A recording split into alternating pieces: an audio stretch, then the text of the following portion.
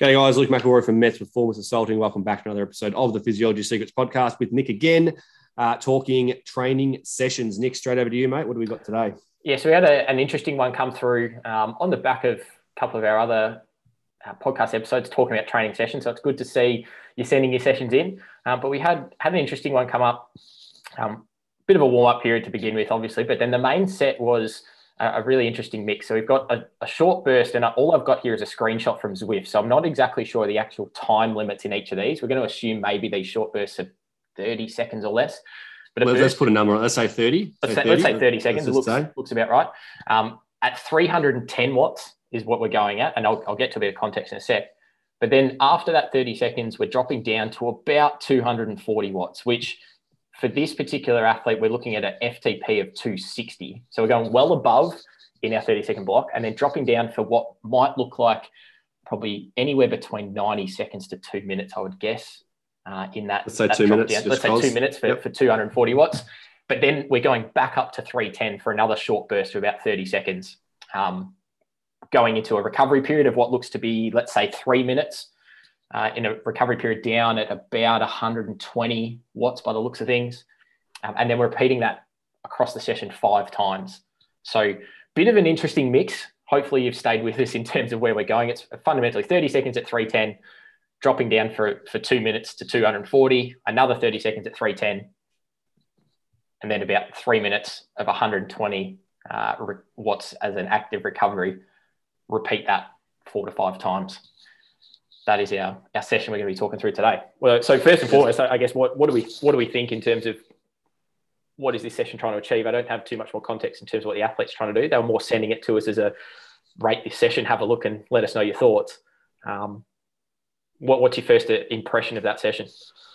Yeah, so just quickly before I go into that, I'll just, for those that like to work on percentages of FTP, so we're basically doing 30 seconds at 120% and then down to 2 minutes at 92%. Back up to 30 seconds at 120%. So you're going significantly over FTP, just below it, significantly over to finish. What was the recovery, Nick? Do you remember? Did you say a couple minutes? Yeah, at 120 watts? Yeah, so it's up, down, up, and then it looks about, if we're calling that 240 watt bit in between our two hard efforts 2 minutes, then this would definitely be 3 minutes. Oh, 3 minutes. Sorry. Yeah, 3 it's minutes definitely longer. Oh. Yeah, so we're looking at what, I mean, that's the question. What is the goal? To me, I feel like this is a threshold session, but then it's got a bit of VO2 chucked in just because that's kind of my thought process on it. Yeah. The structure that's there, the 30 seconds hard is really good at getting your heart rate, your oxygen consumption up really, really quickly, right? Which means, why would you want to do that? Well, you're trying to accumulate time at VO2 max.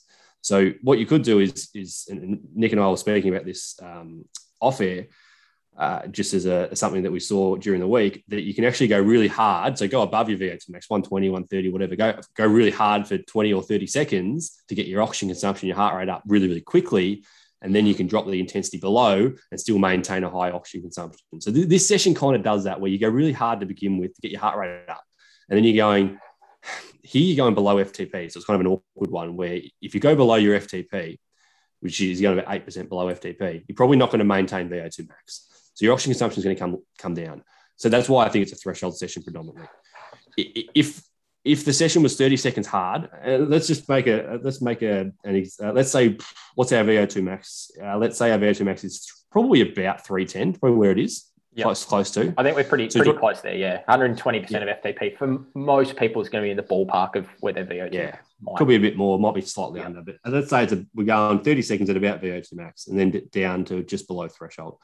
So what you could do is, you could change that session to make it, if you wanted to accumulate time at VO2 max and keep the session structure similar, do 30 seconds at about 360 watts to get that oxygen consumption up.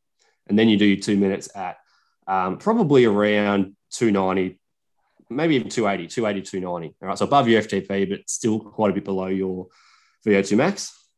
And that's going to allow you to accumulate the time at VO2 max. Now, the session as it is, we've got 30 seconds hard, which isn't that hard. I think it's about 100% VO2 max. It is hard. Don't get me wrong. It is hard, but then you're going at 2 minutes at below FTP. So I can see how this could be a specific session, and we'll get to specificity later on. But in terms of in terms of the physiology, I don't think this is going to tick the box for time at VO2 max. I think there's better. You'd have to hold a slightly higher wattage, maybe closer to like 280 instead of 240. And because we're not accumulating time at VO2 max, I'm not convinced we need the 30 hard at the start or the 30 hard at the end, unless it ties in well with specificity, such as a sprint finish. I think that's 30 second at the end. To me, and I'm happy to hear your thoughts here, Nick, but to me, the 30 seconds at the end does nothing physiologically in terms of, if you're trying to get time at VO2 max, well, you shouldn't be able to go 30 seconds hard again. You should already be on the limit. Yeah. And you should already be at the max anyway. And then from a threshold perspective, it's not going to, or from an anaerobic capacity perspective, well, you best not to have 2 minutes of training prior to doing a 30-second effort. Yeah. But it could work from a specificity perspective, like a sprint finish in a crit race or something like that. But physiologically, I don't see the need to do a 30 seconds at the end of it, other than to be hard. And I would question whether the 30 seconds at the start is necessary, given that we're slightly below FTP for the 2 minutes. Yep. Yeah, I would tend to agree with that. And I think if we're looking at, well, what might be a bit more appropriate, if we're talking about it being trying to get a bit of a VO2 stimulus, like you said before, it's like you're probably not going hard enough in that first effort. And then also that trailing little bit in between probably also isn't quite hard enough. If we are trying to shuffle it to go a bit more in the VO2, get the oxygen consumption up and keep it there, that first effort's got to be a lot harder. And then we don't necessarily have to have that second little block. I think specificity probably makes the most sense to me as to why would we have a second or 30-second sprint before we get our recovery, and then we go into repeating that. Would be, that intermittent nature of something like a short road race or a crit. If we're talking cycling, it's big burst to keep on the wheel. All right, we're holding the wheel for a couple of minutes, and then someone else goes again. So it's another quick burst, and then, all right, the pack catches up. So now we're sitting at the back and we're just rolling through active recovery. I think as a profile of how does that compare to a crit race, it probably makes a lot of sense. Again, is it something that physiologically is going to give us much stimulus? Probably not. Something else to note: this total session isn't very long. Like from beginning of their warm up to the end of the cool down, it's not very long at all. It's only sort of like half an hour. So is it something that maybe is being thrown in as all right, we've got some races coming up in a couple of weeks' time. We don't have an opportunity to do like a practice race, like footy clubs and that. They get practice matches. Crit racing, it's kind of, you go to race one and that is your first crack. So it might be just a bit of simulation type stuff, which I think, fair enough. If you want to practice just going hard when you don't have much left in the legs, cool, and do it a handful of times. But physiologically, are we going to get much bang for buck out of it in terms of a stimulus by doing this again and again? I can't really see it being amazing for that. But again, if we look at the practical side of things and trying to just get prepared for that race feel, it might be ticking a couple of boxes there from that regard. Yeah, no, I agree, man. I'm just doing some maths here just to sort of conclude what I would do differently if it was up to me.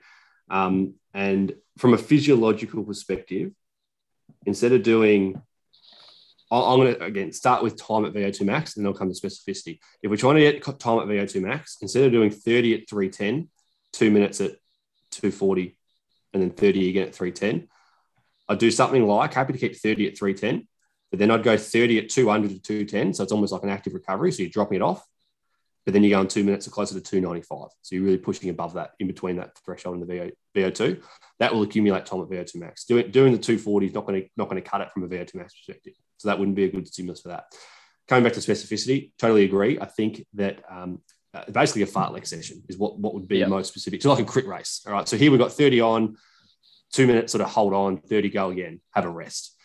Which from a specificity perspective for a crit race could be pretty good. I think we can make it more specific, because how often do you get to go really hard for 30 seconds? You could put a profile in there where it's like, keep it as it is, 30 seconds hard, and then it's 60 seconds at 240, but then it's like 6 seconds hard. Yeah, it's back to it's a little bit more 15 seconds at float, and then it's 20 seconds hard, and then it's a 2 minute recovery at 120, and then it's 3 seconds. You get the point. Like in a crit race, you go around a corner, you accelerate out for 5 seconds, get the wheel, you float just below your threshold, another corner.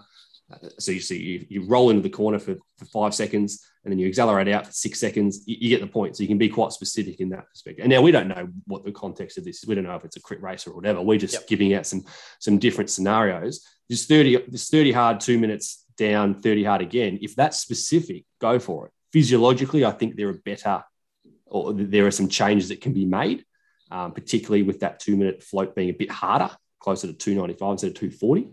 From a stimulus perspective, but if that's what happens in the race, then so be it. But I think if we're looking at different types of events, always come back to specificity. You've got the physiology. Does it tick the box for that? This one, I'd argue maybe not. But then if it does tick the box for specificity, then it's not a bad session. And that's kind of where I'm at with it. Yeah. I think that's a pretty fair summary there. I don't think there's too much more to talk about from that aspect. If you are bringing it in to have that really specific approach, again, it's one of those ones that in practice, and touching on your point just before about the 5 second burst in a crit and shorter efforts like that, because it is a bit more unpredictable, how do you build a session that has a 5 second burst and particularly if we're looking at this as a Zwift workout, if you're going 5 seconds way up and then 10 seconds down, and I get the practicality of that session and building it into Zwift and following it as like an erg mode session. Makes a lot more sense to go some slightly longer bursts there. But definitely agree. It more fits in it. The session in its current state more fits in that. Let's just try to get as close as possible, sort of race fit for something like a crit. I guess the only other thing to say is it probably, if you're extending it out to longer distance racing, I don't think there's much really applicability of this type of session in things like long distance road racing, long course triathlon. Because again, there's probably better ways that we can accumulate that physiological stimulus that we're more in need of there. Any final thoughts to add on this one? Yeah, I think I'd just say I'd agree that in terms of specificity to longer duration events, like, you could argue you could do a 2 minute just below FTP into a 30 second hard effort as a sprint finish or as a quick breakaway. Like that would be specific. And I did have something else and I've just gone blank. That's right. Well, I'll put it in the show notes, or we'll do a quick audio cut at the end if I remember what it was. But I know that's what I was going to say. So, no, I can't remember. It's gone. It's gone. It's gone, Nick. It's gone.